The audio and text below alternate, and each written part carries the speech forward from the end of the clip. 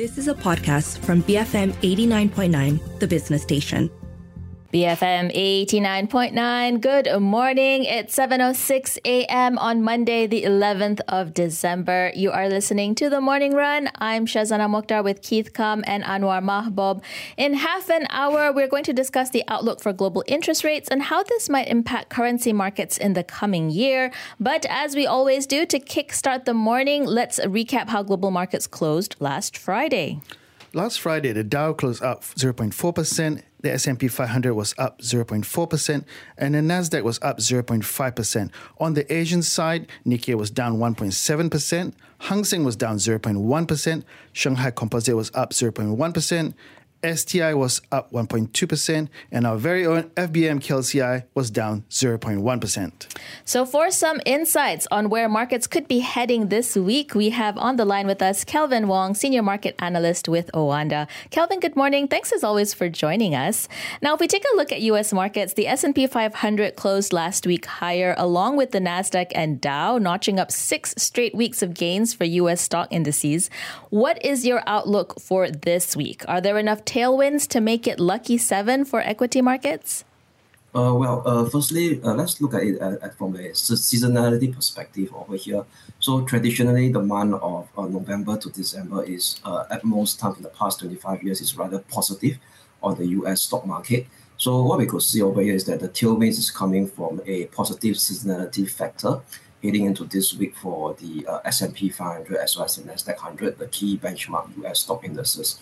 But however, investors and traders will be mindful that this week itself is a rather risk event week because we do have this coming Wednesday, the Federal Reserve FOMC meeting. And this meeting is primarily also important. Why? Because this will be the meeting that the Federal Reserve officials will release their latest dot plot. That means, i.e., their forecast for the next year and the year after. That means we talk about the 3-year forecast on interest rate, inflation, as well as economic growth. Overall, November saw strong monthly gains in the S&P 500, Germany's DAX, and the Nikkei 225. In contrast, bears dominated China with the A50, CSI 300, and Hang Seng recording losses over the same period. Now, what factors are driving China and Hong Kong's underperformance in equities? Yeah, so if you look at this point in time over here is that markets in Asia that's primarily tied to the fortunes of the China economy has not been benefited in this October to November bullish run that is seen globally, due to the fact of a weaker dollar and as well as this lower US 10-year Treasury yield. So it seems to me right now over here is that the China-related stock market and proxies, that means i.e. the Hong Kong major benchmark stock indices, has been primarily driven by structural weakness in China. That means i.e. we start to see deflationary spiral risks that is still inherent in China, especially that over the weekend we do have China CPI data that came in weaker than expected. So we look at the CPI data for China in the month of November.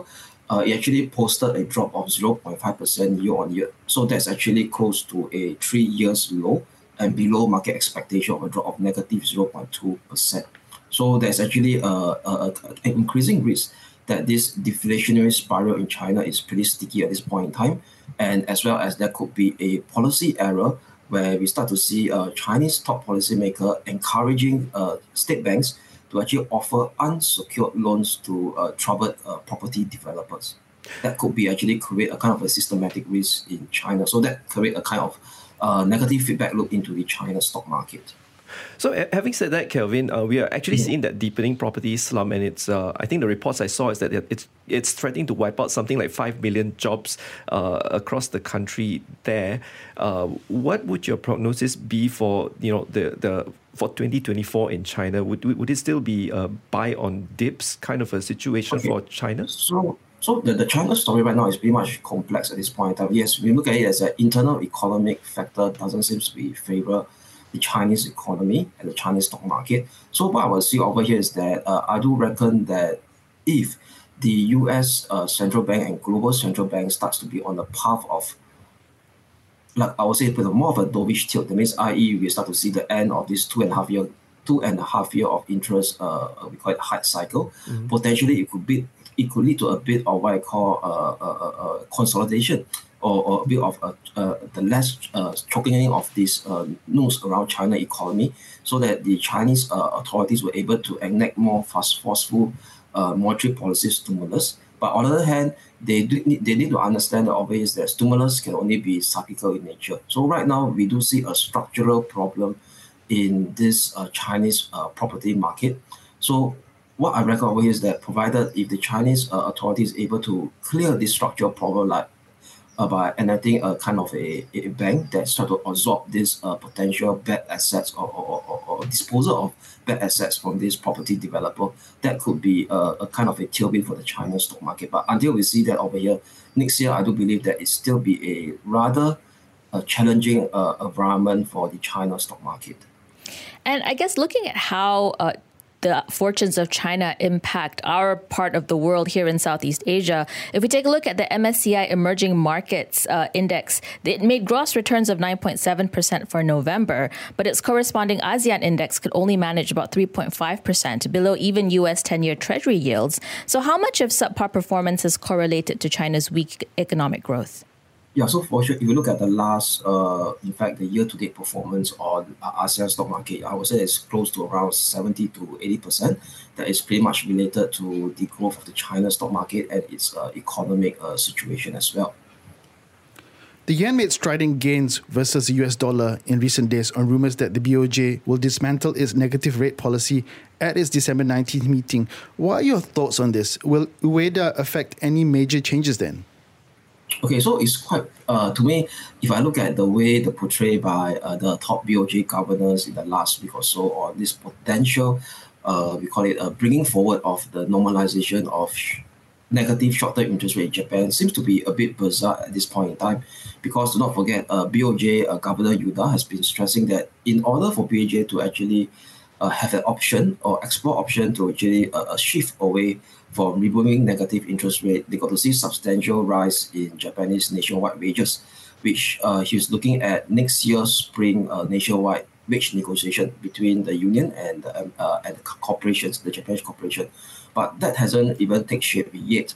So, but it's quite surprising that he made this much more hawkish comments, last week during the parliamentary session, saying that potentially there could be other options at play if BOJ were to actually remove short-term negative interest rates. That means they could actually target other interest rate in their normalization plan.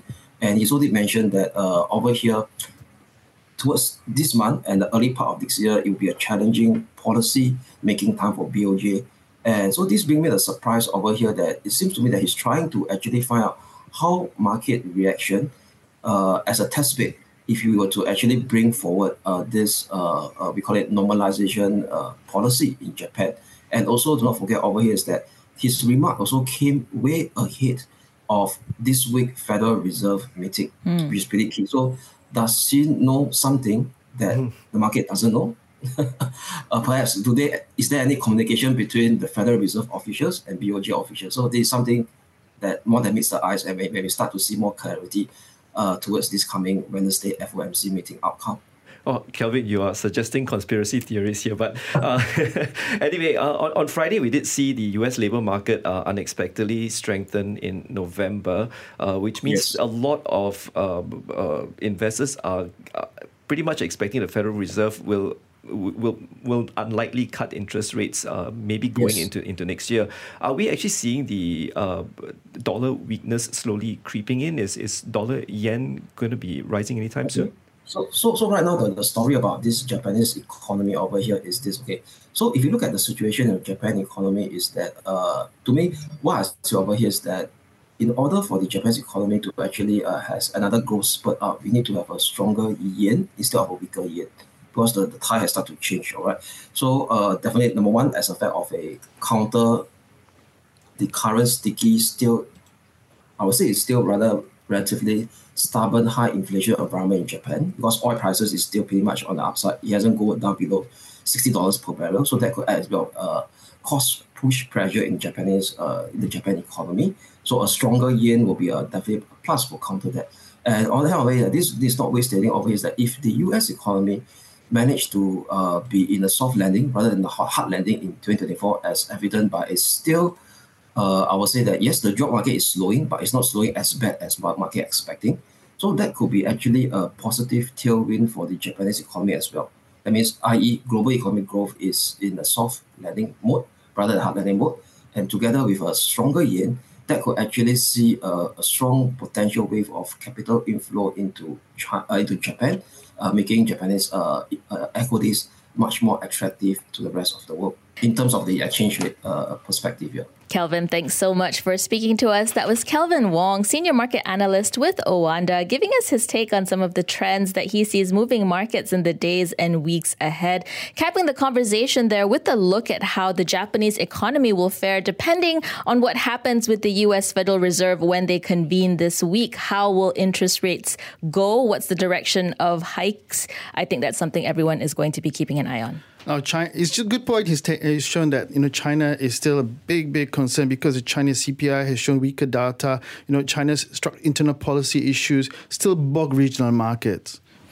So we'll be keeping an eye on this for sure, but maybe we can take a look at some of the international corporate headlines that we're keeping an eye on this morning. We've got news coming out of the automotive supplier Bosch, the German automotive supplier. They announced that they need to cut up to 1,500 jobs at 2 of their German sites by 2025, and this is to adapt to staffing levels caused by changing demand and technologies in the auto sector. Now, they plan on moving staff to other departments, early retirement or voluntary redundancy agreements. Adding, the group was in talks with Works Council over specifics. Now, they will also refrain from compulsory redundancies at its German mobility locations until the end of 2027. But interesting point is that a lot of these manufacturing businesses are moving to China. Now, Bosch has also engaged with the government to push for more investment in emerging sectors related to clean energy and green mobility. And worth noting is that Bosch has 34 manufacturing sites and 26 technical centers in China with more than 58,000 employees. All right. Yeah, China's a big powerhouse of manufacturing. I'd be curious actually to see how this trend continues following the EU-China summit that took place last week. Yeah, and just the kind of discussions that leaders are having on this. But it's 7:18 in the morning. We're going to head into some messages. We'll come back to cover more of the top stories in the newspapers and portals. Stay tuned. BFM 89.9. You have been listening to a podcast from BFM 89.9, the business station. For more stories of the same kind, download the BFM app.